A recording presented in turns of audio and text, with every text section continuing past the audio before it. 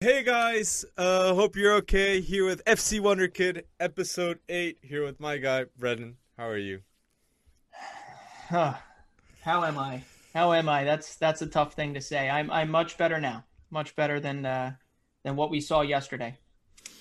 Yeah, it was tough to watch the Eriksson situation Yeah. because I'm sure that's what you're referring to. Yeah, Um, that's about the only thing I could think about, and still dominates both our minds because you and I have been back and forth about everything surrounding it, and that's just it's one of those things where you just you're just so happy that it ended. Well, he's not fully out of the woods yet. We want to make sure that yeah, he's getting testing, he's getting everything like that, but it obviously ended with him coming off, and there's that one picture of him, you know, looking at everybody. Well, not looking at everybody, but yeah, essentially he was okay, and conscious, and he was able to talk to his teammates, and we're just happy to hear that. But man, that was an event that I think for all of us we'll be talking about for years and years and years to come. And there's so many there's so many mistakes that are made in situations like that when you're covering something like that. hmm It it just yeah, I'm just so happy he's all right now, and so many amazing moments during that in such a harrowing time, right?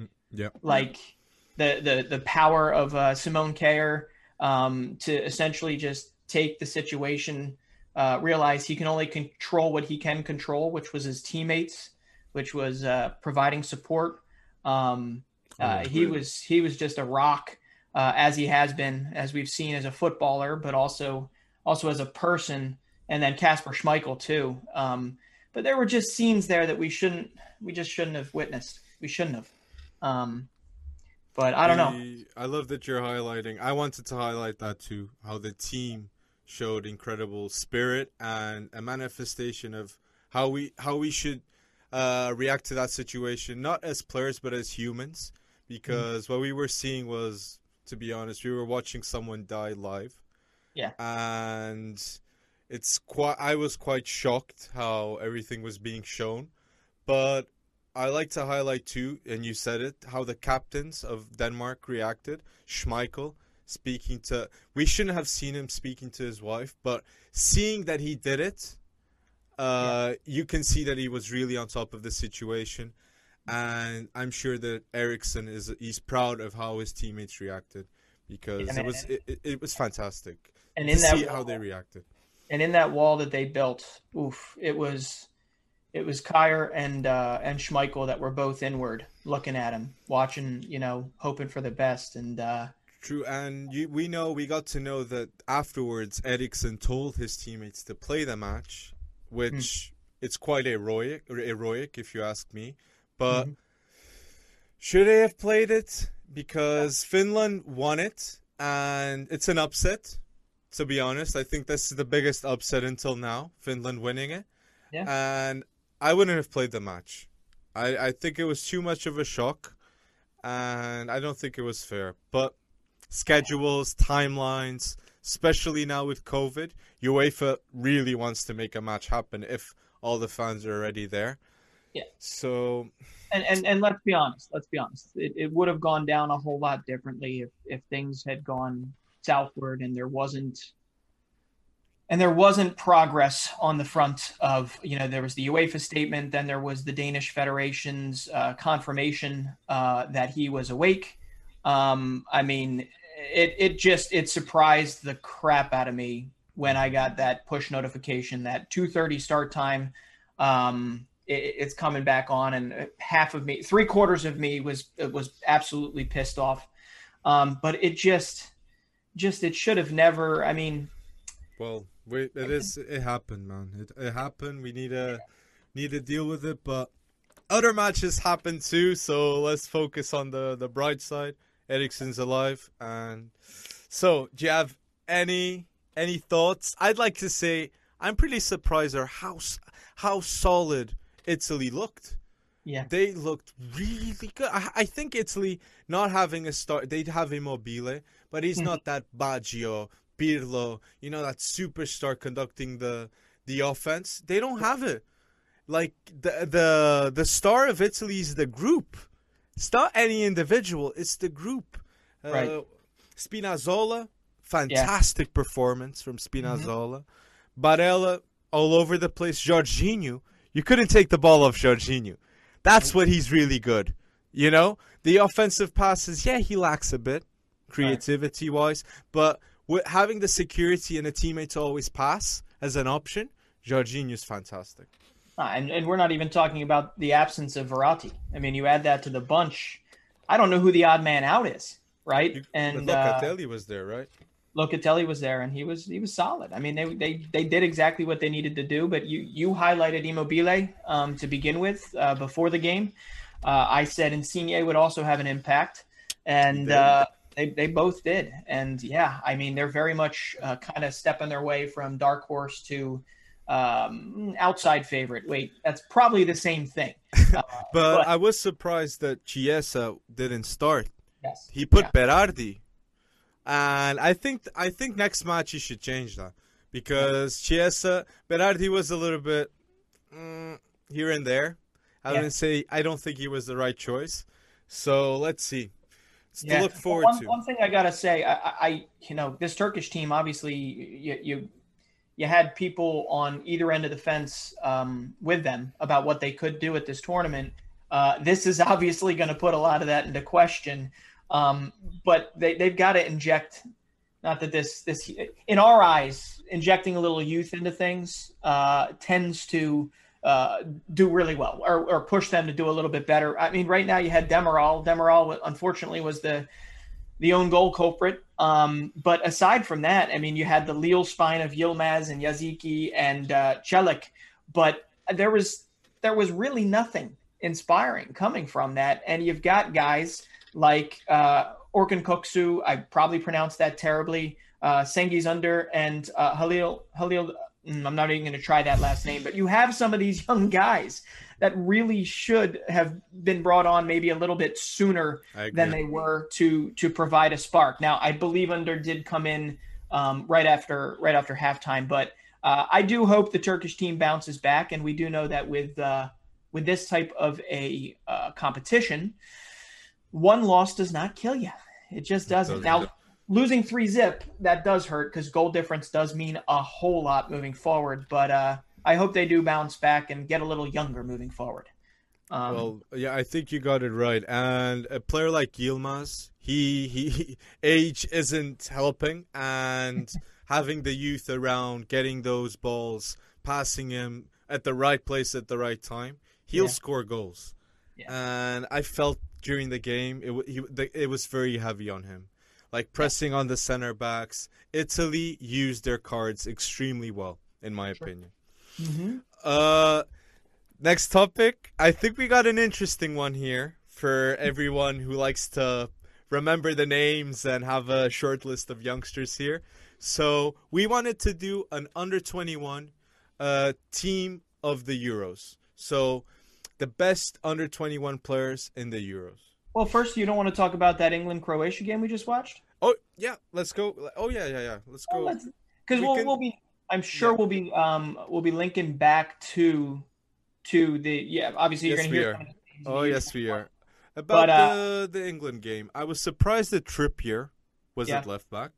Hmm. Uh, Also, I think Mount is now a guaranteed starter for every game I agree. because Mount was a real threat constantly, combining a lot with Sterling. Hmm. That left side, that link up between Sterling and Mount was really good, and I think having Foden on the other end is always a really good threat, creative wise and Yeah. speed wise. Yeah. Foden is he can be on the wing by himself. Foden, Yeah. he's so special that he can be on the wing and he's always a threat Yeah, and because he he can showed that cross early it on. in. Yeah, Hmm. can cross it in. He can shoot the ball. It went to the post. Yep. If he had scored that with the new haircut, people would Yeah. have gone wild. Big But dancing hair. yeah, yeah, yeah. It's so yeah. That's what I think. Ben Chilwell should play at left back. Okay. I wasn't really impressed. Trippier was good, but he Yeah. wasn't. He wasn't. I don't get it. I don't get it, Yeah. honestly. Well, And yeah, yeah. force Well, center it I got worked. to say something. I mean, Foden did kind of trail off near the end. But those early moments are pretty much he's going to grow into this tournament even more, I get more agree. comfortable. And I loved that matchup existed. Foden versus Josko Gvardiol from Croatia playing on the left there. 19-year-old RB Leipzig will be going there, and you had Phil Foden, and that that first moment or first real involvement from Phil Foden was just great. I mean, put enough separation between them. It was slotted through. He hit it really nicely, and I honestly thought that was going to carry him off the inside of the post and in the net. But no, it took. You ready for this? You actually gave me flack for this. It took Raheem Sterling to win the game. Raheem I Sterling. gave you flack because Sancho's not playing. I know. And I want Sancho to play. And honestly, do I think if Sancho had played, England would have won? I think it's a possibility too. Yeah. And yeah, I agree with you that Foden will grow even better. Mm-hmm. But I agree. But Sterling did what he had to do. You He know, did. so And the he narrative scored is the there. goal.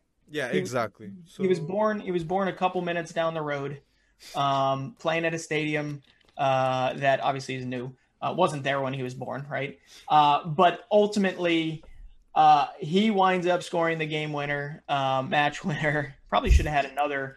And I mean, I have to say, it's bizarre to think that is his first goal at a major mhm. tournament. First goal at a major tournament. So I don't know. I don't know. It doesn't spell things well for Jadon Sancho moving forward. But you never know. I mean, I think there's going to be a little rotation here. But Uh, Foden did have a dip because Perisic was coming back defending, though. right. Okay, that wasn't happening at the start, and they were marking two players then. And when that happened, he couldn't do the shots that he was doing that led to the goal going to the post. Yeah. And So do you think this English defensive spine, as depleted as it seemingly is, you think it's good enough to win this championship, win I this title? think I think that it was good enough to beat Croatia right now, but against France, I think Benzema is gonna make Mings regret being there.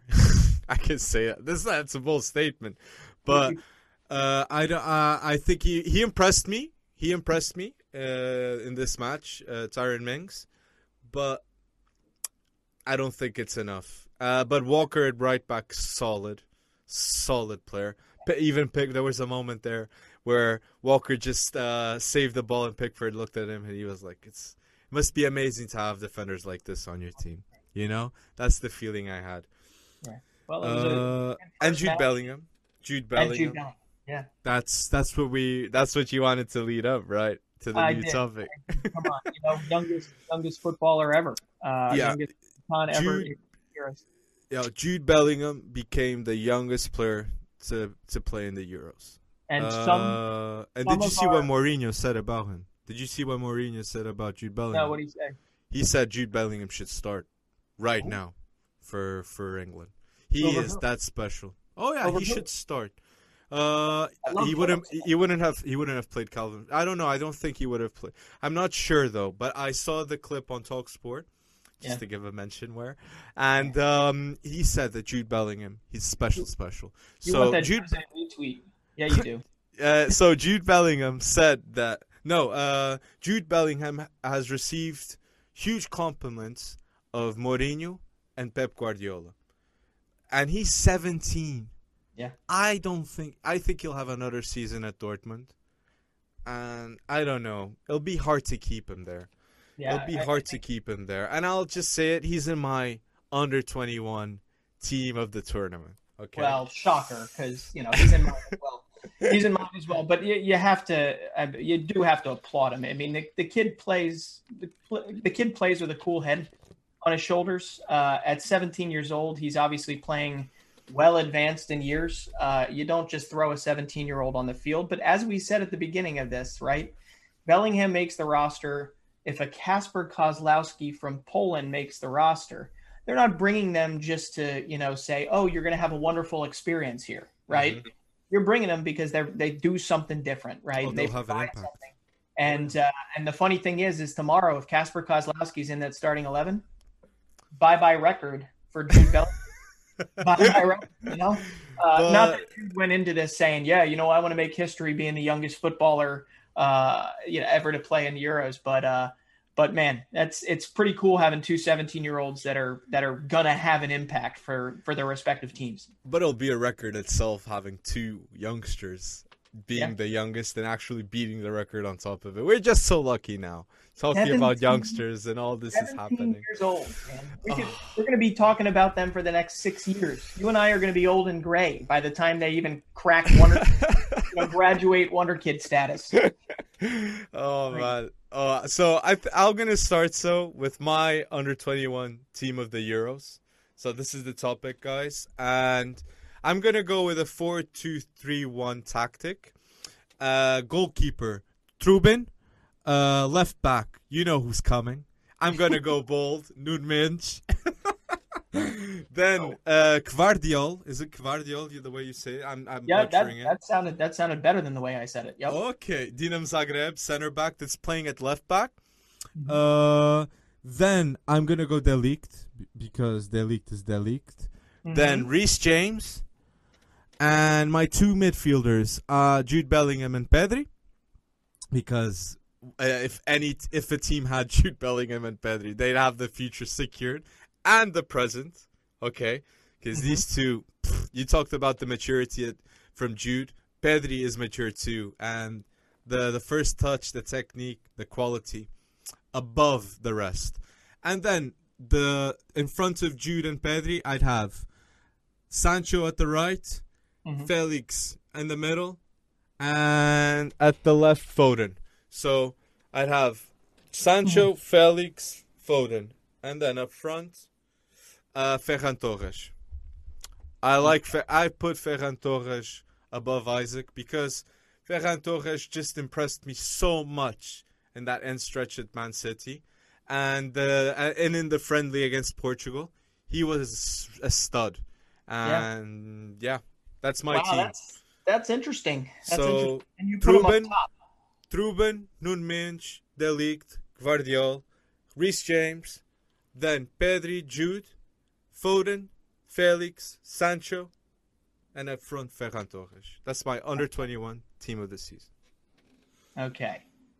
There you and go. that was a 4-2-3-1. All right, and that's pretty much exactly what I've got. Not personnel wise, but formation wise. And goalkeeper Trubin. Unfortunately, we just saw the lineups. Right, we're recording this on Sunday. So, lost track of time.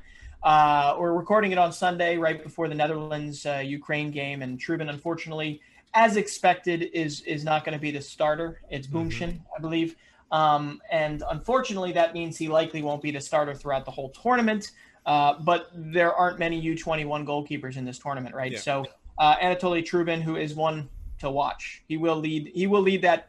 He will be the goalkeeper for years to come for Ukraine. Left back, I've also got Nuno Mendes. Center back, I've got De Ligt, and it does look like he'll be 100%, even though he's not starting. Today. You scared me in episode 7. I did, but he is not starting, so he's going to miss one. And I tried to pour a little, cold water on things to make sure I wasn't being an alarmist. But yeah, De Ligt is going to sit out this one, and it's a tricky matchup today for Netherlands versus Ukraine. But anyway, let me go back to the beginning. We got goalkeeper Trubin, left back Mendes, center back De Ligt, center back Zabarny. Okay. Right back, I have Reece James, although I really wanted to put Urian Timber there, even though he plays center back. I believe he can play on the right too. I've got on the left Phil Foden. In the center, we've got Gravenberch and Jude. Attacking mid, Pedri. Right mid, I had Ferran. You have him up top. I have him on the right. And my striker is, and this is not a best 11. Okay, I got it. This is not my best 11. It is kind of the most interesting 11 to me. Those that I really am excited about watching, and that's I got to see what Alexander Isak can do. So he's starting up top for me. to see if he can even step into one of Zlatan's footprints. One of his footprints. We need to be excited. We need to be excited about Isaac, because Isaac right now, I think his future is a little bit doubtful. So we did see some rumors of Arsenal snatching him up. Yeah. So I like some mentions there, and we don't have Musiala. No. Eric Garcia wasn't too, and you got Gravenberch, which understandable. Yeah. Understandable. Fantastic. He's not starting today, though. He's not starting today, and that's why my eyes were open when I looked at that 11. But Jurrien Timber will start. At he center won't back. start today, but eventually, it's Gravenberch. It's like Thanos. Gravenberch is inevitable. Okay, so no, seriously, I do reckon he's the future of the Netherlands. So we got the under-21s of the Euros wrapped up. Do we really need to go to the next topic? The under-21. Well, how about this? I'll pause it. I'll pause it for 1 second, because I do want to say one of the other really, really amazing things of those opener games, which, by the way, have been pretty amazing, pretty great to watch. I got to say, aside from the sleeper that was Wales, Switzerland, kind of fell asleep a couple times. I got to say that Belgian team, I am the guy that said Belgium was going to get hurt by KDB's absence. Lukaku, man. I mean, you're talking about inevitable. Lukaku's inevitable. Different breed, man. My God, it is. He has taken a step up, and I think it's, you and I don't necessarily get to watch as much Serie A as we would probably like, and there's also not enough time in the day necessarily to the amount of football we watch. But he has been something else since he's joined Inter, and I don't know why any of us would have even thought that there would be a lack of service for him or a lack of difference making for him. And he just basically said, like Russia on his shoulder, just brushed him off. And I gotta say, an amazing moment to see him run over to that camera and say, we love you, Christian. Oh, yeah, we love you, Chris. So that was freaking awesome. So, but Lukaku is shining even without Conte, though, because Conte played to Lukaku's strengths, and now in the World Cup, this is the testament that he is really world class. Yeah. Lukaku is really world class. Lukaku is the type of player a center back looks at the team sheet and says, "Yeah, it's gonna be a long night for me. I'm gonna hurt after this game." Yeah, it won't be easy. So, is he your Golden Boot favorite now? I mean, we haven't seen Mbappe play yet, but I think Mbappe is gonna go off this in these Euros. I think Mbappe is my Golden Boot pick. Yeah, but Lukaku will be up there too. Yeah, I'll just say to be different that I pick Lukaku, but I'll tell you what, they've got other issues now that they have to deal with. We've talked about how Belgium might have a little bit of trouble with kind of defensive frailties, older defense, that sort of thing. And they lost Timothy Castagna, which I believe the way that they play is tough. Obviously, Thomas Meunier came in and did a wonderful job. I believe he scored a goal. Yeah. So they've plugged the gap for now, but yeah, if De Bruyne needs to miss another game, if Witsel doesn't actually come back, you're dropping like flies when it comes to that defense. But versus Russia, who didn't even look like they wanted to be in their own home stadium, they look just fine. They just wiped them clean. Agree. So anyway, we wanted to end on that positive point before we get to a very low for you. Oh, yeah. Very low, because I was like preaching that Portugal was going to win the under-21 tournament, that it was going to be the first time ever in history that a team would win the under-17, under-19, and the under-21s. But I got to give credit to Germany. Florian Wirtz, I am starting to get in. He was in my top 5. Was it under 20? No, under 20 players that we did at the start. And Florian Wirtz is understandably one of the best talents coming up. Yeah. And I just wanted to say, Germany won the under 21 tournament in 2009 with Ozil. in 2017 with Gnabry, and now in 2021 with Florian Wirtz. So it's the passing on the torch of a superstars. They're coming up in this Germany system. And before I ask you what went wrong with Portugal, I got to say some things about Germany too. This is a team that 9 months ago during qualifying they got beat hard by Belgium. Okay, 4-1 I think it was, and I believe the coach afterwards, Stefan Kuntz, came out and he basically said, this is a weak age group. These are not my guys. This is not that good, Okay, and that's not word for word, so don't quote me on that. But he basically said that it's very unlikely that they have the quality to win the Euros, let alone qualify for it. Now that could have been a motivational tactic, right? Because they kicked on from there, and you have to look across that roster and across that 11. And you see Nico Schlotterbeck, who had a monstrous game against Portugal. Mm-hmm. I think he had 8 clearances. He was pretty much all over the place. I mean, him and Amos Pieper, I don't know how to say his last name. They were pretty good throughout the knockout rounds, and they formed a really good center back. They kind of knew what was going on with each other. And then you've got their kind of talisman in the middle, beyond Beards, was Nicholas Dorsch. Okay. This is a Bayern cast-off. Okay, he did not, impress at Bayern. He then went, I believe, to Heidenheim, who is now they're in the Bundesliga, but they weren't in the Bundesliga when he was there. And then he just moved over to Ghent, who had a pretty bad year in the Belgian league.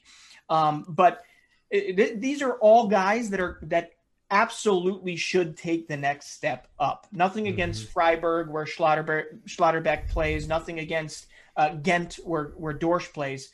But these are guys that you see something there in a team setup. These guys could really take that next step up, and I think they will after this tournament. But Dorsch, in my opinion, was probably I don't think he was actually voted best player of the entire tournament. I could be wrong.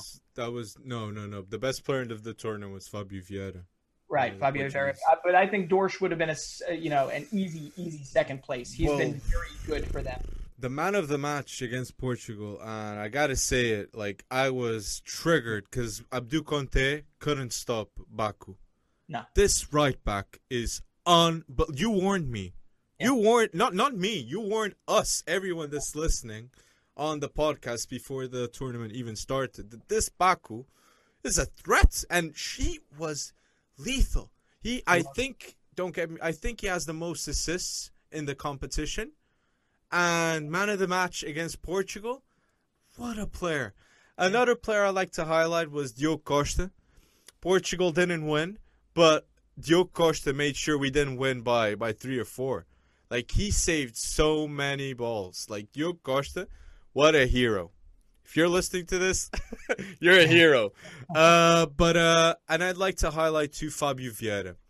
Yeah. Fabio Vieira and Vitinha, obviously, too. But I'm gonna talk about Vitinha in the next topic. But Fabio Vieira. So right now he's in he's gonna enter his last year of contract at Porto. And we need to see the situation as it is. So this summer we might see Fabio Vieira leaving Porto. Because or he extends his contract or he leaves.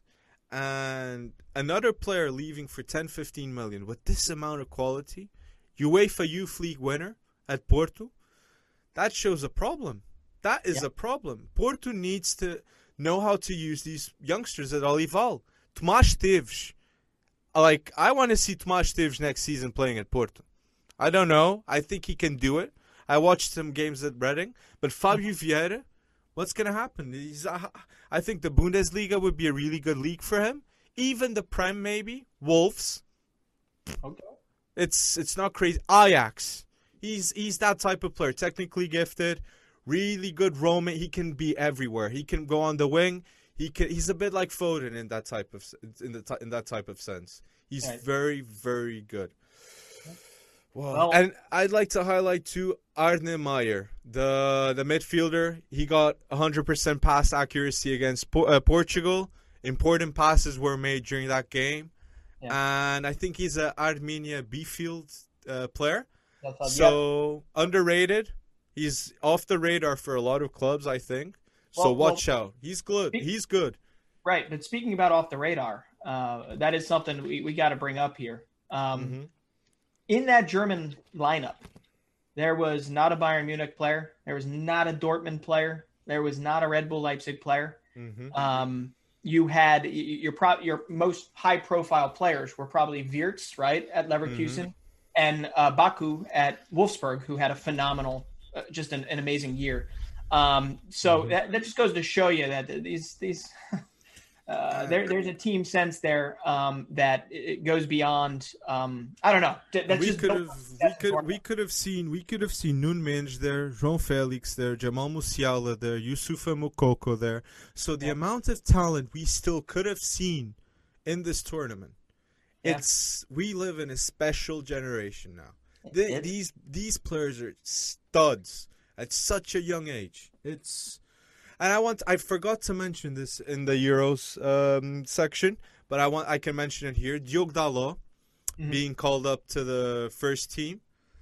Big blow, João Cancelo not being in Portugal's lineup anymore. But Diogo Dalot, I'm not going to say he's the same level because he isn't right now.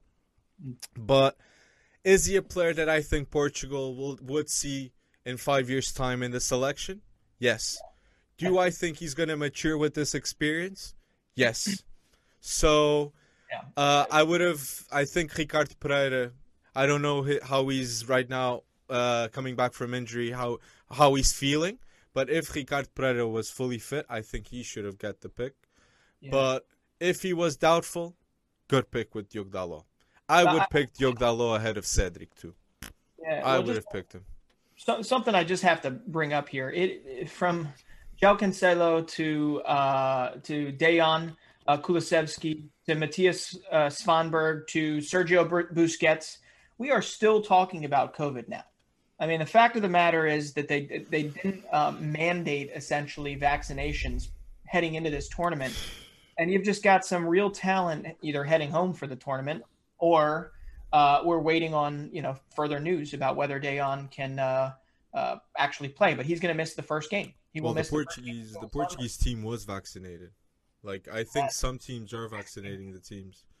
Yeah, and also with the Spanish team after the Busquets, right? They had that like satellite parallel 11 that was in another bubble, and then they had the army come in to vaccinate them. But you remember what it was like to get vaccinated, right? I mean, true. Yeah. You don't feel the same right away.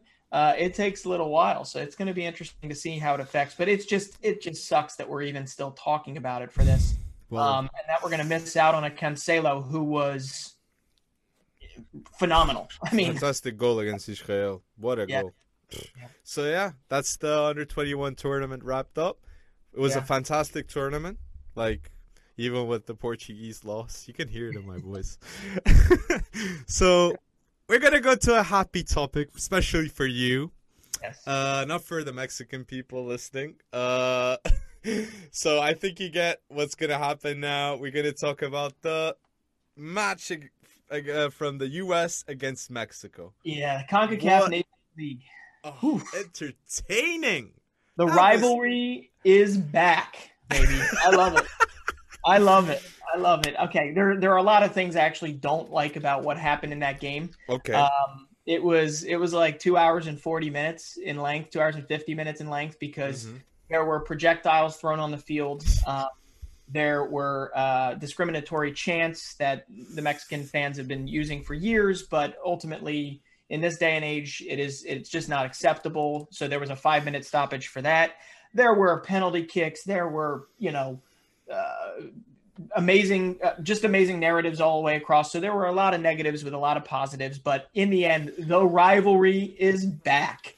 After 5, 6, 7 years of basically Mexico kicking the crap out of us. It is really, really good to see it back all across the board. Just there was banter. There was, like Weston McKennie getting his neck grabbed by somebody, him, with his wand celebration, Christian Pulisic showing everyone he can actually finish a penalty kick. a full stadium, full beers thrown from the stadium. I mean, there was just so much verve and excitement to that game that I think it brought a lot of people back into the fold after Hmm. obviously what happened in the World Cup, or I'm sorry, what didn't happen in the World Cup. And it might show that this is that COVID advantage, actually, that Mm. extra 6 months, 5 months, 4 months that they had to push back this final. You had guys like Adams performing for Leipzig. You had guys like McKennie Yes. scoring goals for Juventus and Pulisic getting healthy. Gio But Reyna. Gio Reyna, I mean, he just, as an 18-year-old in a U.S. Mexico Oh, final, I love them. I it's, love them. He was so mature. He was yeah. so mature. And I like that you mentioned too McKennie. I Mhm. think McKennie is the glue of this team. I The agree. spirit, the way he plays, he's vital. And Tyler Adams, Love seeing him. oh my gosh, the Yeah. US, you got studs now. Now Yeah. I can, it's official. The US have studs. Pulisic, McKennie, Tyler Adams, Girena. All of Yeah. them studs. Well, I gotta say something. I'm gonna rehash this because you and I, we've known each other a little while now, and we've often been back and forth about this. And I did say something a while back that Mm. it wasn't via phone, so I couldn't exactly hear Hmm. the what the hell are you talking about in your voice. But I did say to you that Weston McKennie and Tyler Adams were going to be the two most important, Oh likely, yeah. for the future of the United States men's Oh, national team oh moving no. forward. More so than Christian Pulisic. I am not Yes. saying Christian Pulisic is not important because absolutely he is. But that Adams and McKennie as that glue. Um, This is a fact. You told me uh, Tyler Adams was going to be a more important player in the yeah. future than Pulisic. He's going to be crucial for us in qualifying. So it was good to see him back. Hmm. From he's been nursing that back injury, and they brought him into camp. But Everyone was hopeful he was going to play, but they didn't expect him to actually play a role in extra time. But I got to walk through kind of sorry. some of the narratives. I won't go chronologically, but this was a game that started off in the worst possible way for the Americans, right? Hmm. Mark McKenzie, who's near and dear to my heart as a Philadelphia Union Academy graduate, makes the move to Genk, actually starts a lot for Genk, wins a cup. Hmm. And he then, because Aaron Long busted his ACL, Chris Richards, who I also love for the future, What a player. Hoffenheim center back, Bayern bred, FC Dallas Bayern bred, Hoffenheim raised, if Present. you will. Yeah, and we had a little thinness at the back.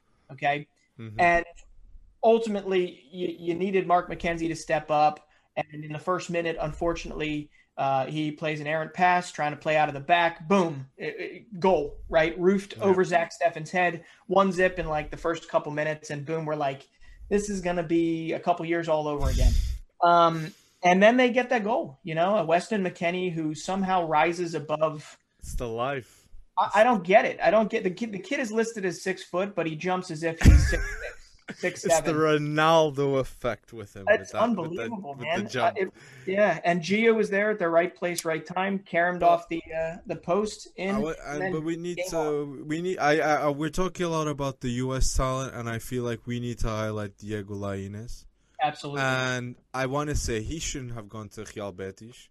He should have gone to an Eredivisie first. A team like Ajax would have been Absolutely. such a good fit. I even think that Lainez, it wouldn't be such a big deal for me if he would come as a Sancho.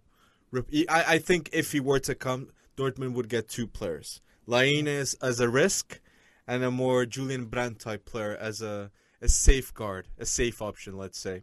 But Diego Lainez, like, I really think there's a rivalry there.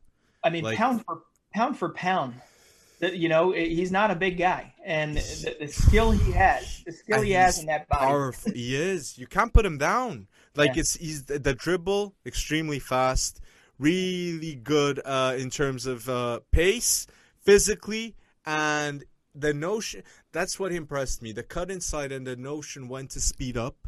Like, he's really the awareness. He's got very good awareness. I'm So 100%. I'm 100% with you. He needs to find a place to go where he can play day in, day out, I and agree. I agree. Porto or Sporting would be a good fit too. I know the Portuguese narrative, blah blah blah, but if Sporting don't get Marcus Edwards, Lainez would be an interesting option. Or even Leeds, like with Bielsa. Rafinha is there. I could see Lainez doing a Rafinha type of tactics. I don't know. I could be going off here. Yeah, I think Rafinha at least has a little volume to his body. Lainez might get clattered. But yeah, Bettis is not the right choice, and he needs to move on. And Irving Lozano was Chucky Lozano was in a relatively similar situation, and he finally found what he needed. Finally broke through at Napoli, and he's been doing pretty well there. So, but yeah, Lainez is one that I know we're going to see over qualifying again. I don't know if he's going to be in the starting 11 because Mexico does have a pretty strong 11. They're just not playing that well together. But if there's somebody that's going to bring them together again, it's going to be Tata Martino. This isn't over. And but this was the big bragging rights. The new CONCACAF Nations League final, and it did all the games, the semifinal games, and the final game. Brought us back and actually provided us a really nice proxy for what World Cup qualifying is like in our region. As a European, I'm excited now to watch the U.S. play against Mexico. That's an added match that I'm going to put on my watch list. Yeah, well, just wait until they play in Estadio Azteca. If we can somehow beat Mexico in Azteca, ooh, I will be a happy person. But I can feel the rage in Mexico right now just by you saying that. I know, but there were other moments there, and we also got to spotlight a guy that's not he's a wonder kid in goalkeeper years. So Zach Steffen had to go out. I think it was a groin or a hammy. Something went late in the game, and Ethan Horvath. Who was he's a cast-off at Club Bruges. Actually was a starter, made a couple mistakes, and then they signed Mignolet, and he got kind of relegated to the sideline and barely played this year, even though they won the title. Talk about a good cast-off. Yeah, seriously. And he comes in and he makes a couple brilliant saves in extra time. Then there's the Christian Pulisic penalty kick goal pretty late on in the second half of extra time. The save. And then Andres Guardado gets a penalty kick on a Mark McKenzie handball, and he gets the chance to tie it up and send it into penalties. And Ethan Horvath stones him. It's great. I love it. I love how passionate you are, and that's what it is. This is football, and I'm so excited that American fans now they're happy. They're happy. This is history. We are watching history happening in the States. Yeah, well, it's a rivalry brought back to life, and it's going to be exciting moving forward. But I can't say enough about Weston McKennie. Timothy Weah, when he came on, was great. And there was a friendly played the other day where we just brushed aside a Costa Rican team that normally gives us some trouble. And we used, Brendan Aronson, who's been great. That's another guy you're going to have to watch moving forward. Daryl Dike, get Chris Richards back in the fold, actually play Yunus Musa.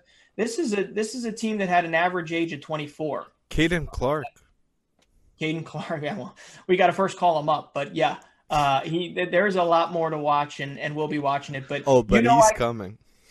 I could go on and on about this. I just think, if you're not paying attention on the other side of the pond, do so, because Mexico does have some youngsters as well, and we can highlight them in the future.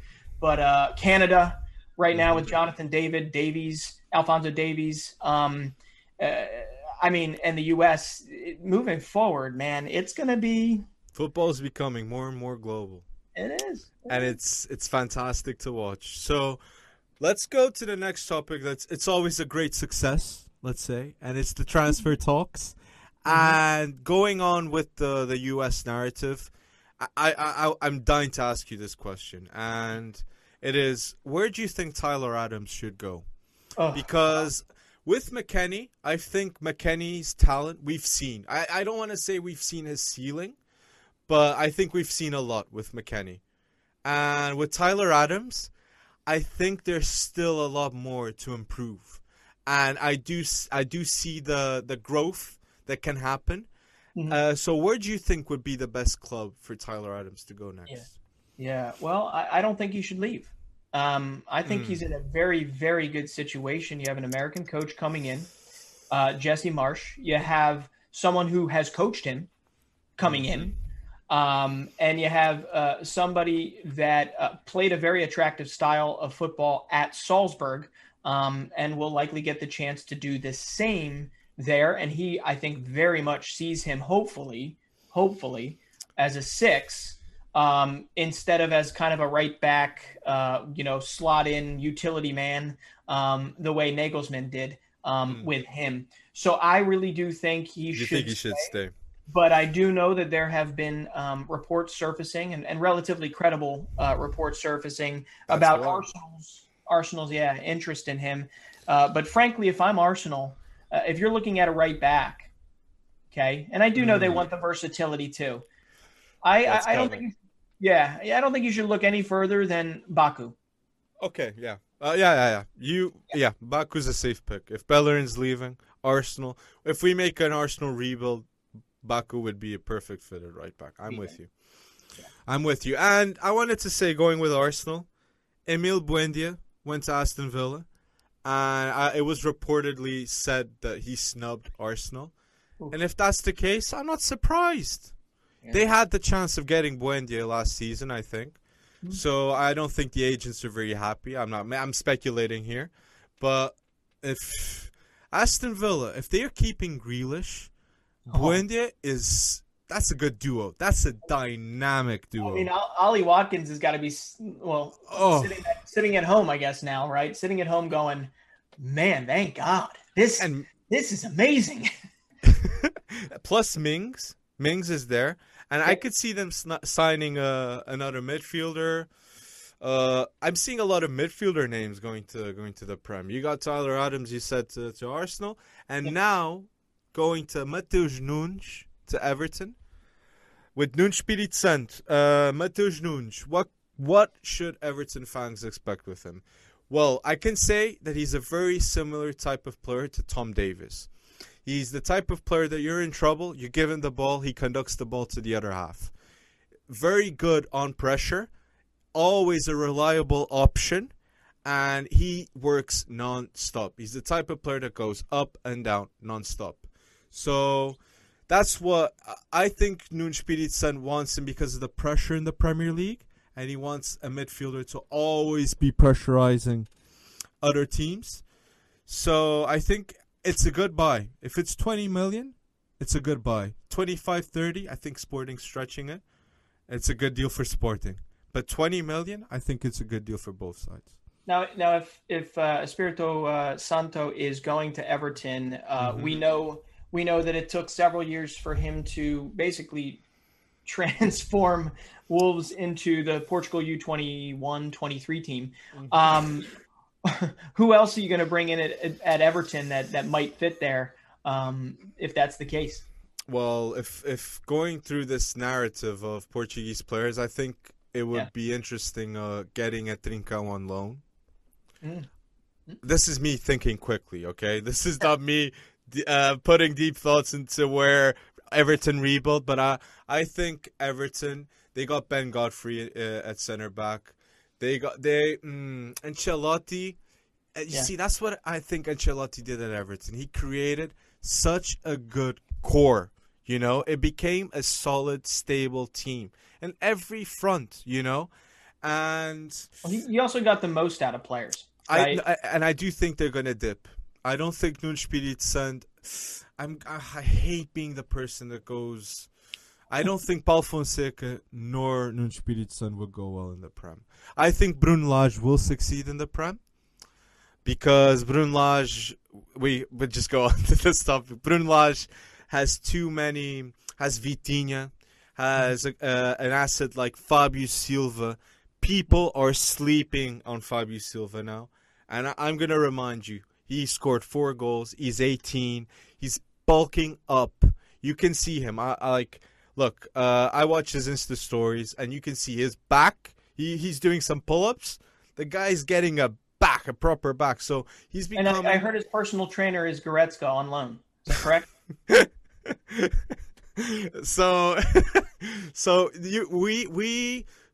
I could see, just like João Felix had a huge rise up in his price with Brunelage, also Florentino, Olsen, Jetson, all their stocks risen with Brunelage. I can see it happening with Pedro Neto, Vitinha, and Fabio Silva, doubling price, to say the least.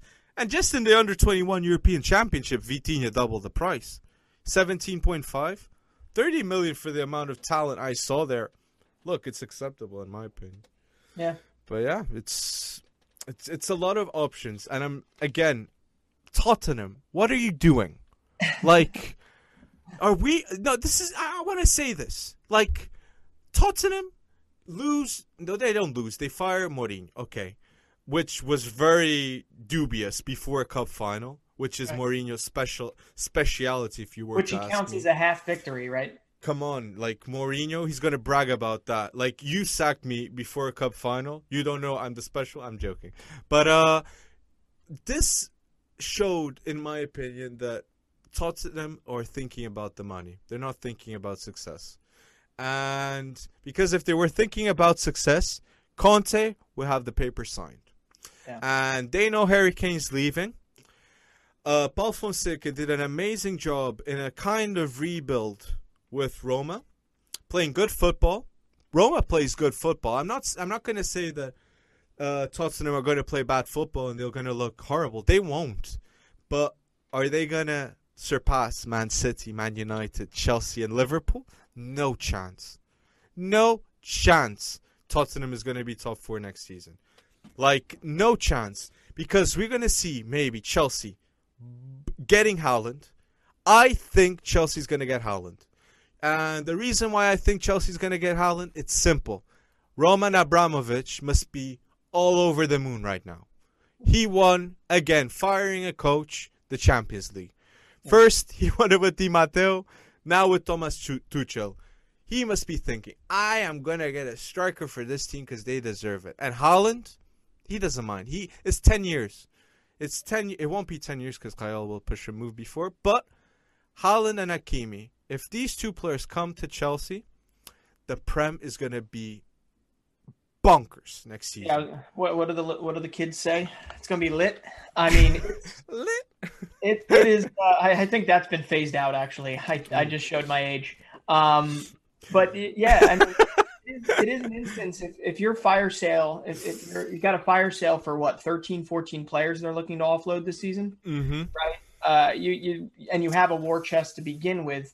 Yeah, I mean, going after Conor Gallagher, right? What was that?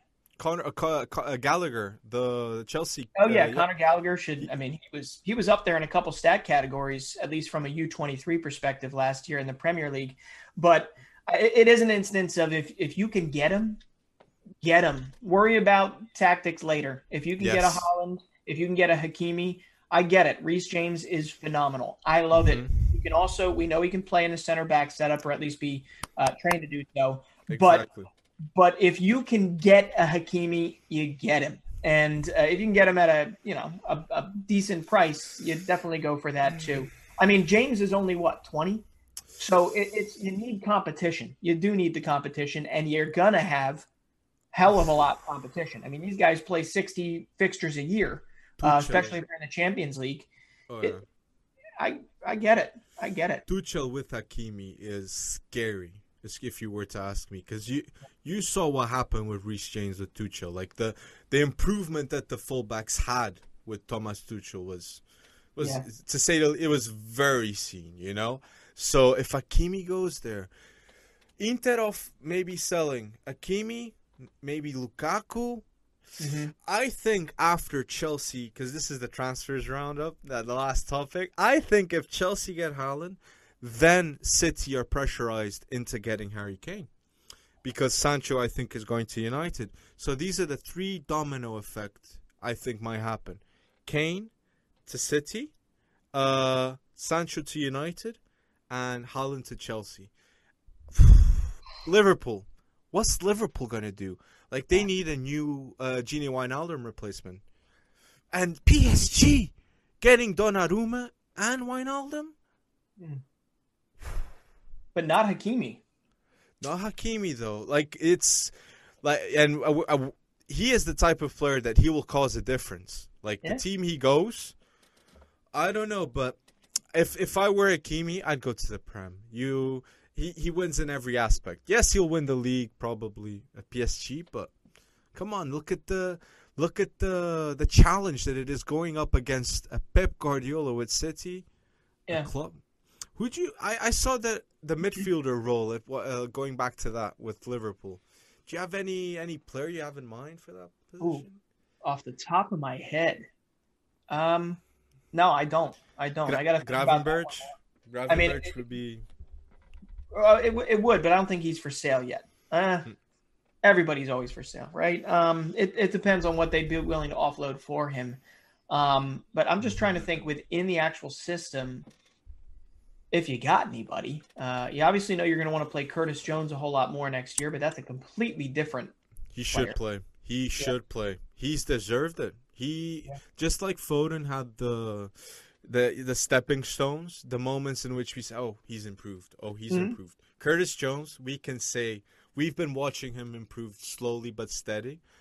Another very overlooked talent, if you were to ask me. But it's the Prem now. Like, Svet Bodman too. I saw that he might go to the Prem.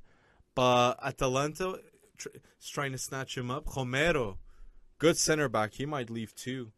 So a lot of options. I mean, there are a lot of options, and due to COVID, there are a lot of teams that used to not necessarily be willing to sell that are most certainly willing to sell. And a guy like Romero, does kind of make a little sense. But Romero's got a test. I want to see him. Copa America starts today, and I want to see him be able to lead that back line because I think I've said this before. He's an absolute key to their future and to their World Cup prospects as, Messi gets a little bit older. And also, I can't wait to see Buendia in the Copa America, see what he can do for Argentina. I agree. But ultimately, when it comes down to it, from a Wijnaldum, you know what? That's homework. Episode 9. Exactly. I was going to say that. Like, we're here at the end right now. Yeah. If you're still here with us, thank you so much for the support. Like, all the comments on TikTok, we try to answer all of them. Like, the community, I am so happy about. Like, I'm so grateful of the growth, everything that's happening. Like, I'm so happy about it. Thank you guys. 10K on YouTube, TikTok booming. And yeah, if you could like the video and like our other videos, please, that'd be a huge help. If you want to help out, that's how you can help out. Subscribing, liking all our videos, and commenting, because I'll answer your comments. Like, we'll make sure we answer all of them. And look, I mean, I don't think we have an Easter egg or anything, but there will be developments in the future. We do plan on doing other things, but we really do appreciate everybody, even those that are mildly negative about what we do. Just fuels us and makes us a little more fired up. But as you can tell, Alex gets a whole lot more fired up than I do about things. God, he gets the youth. Me happy is like this, and me sad is like this. Sorry, But we're really excited about the future, and keep talking to us. We try and obviously get to as many comments as possible. So it's wrapped up. Thank you for listening to us. Episode 8 wrapped up. See you next week, guys. So long.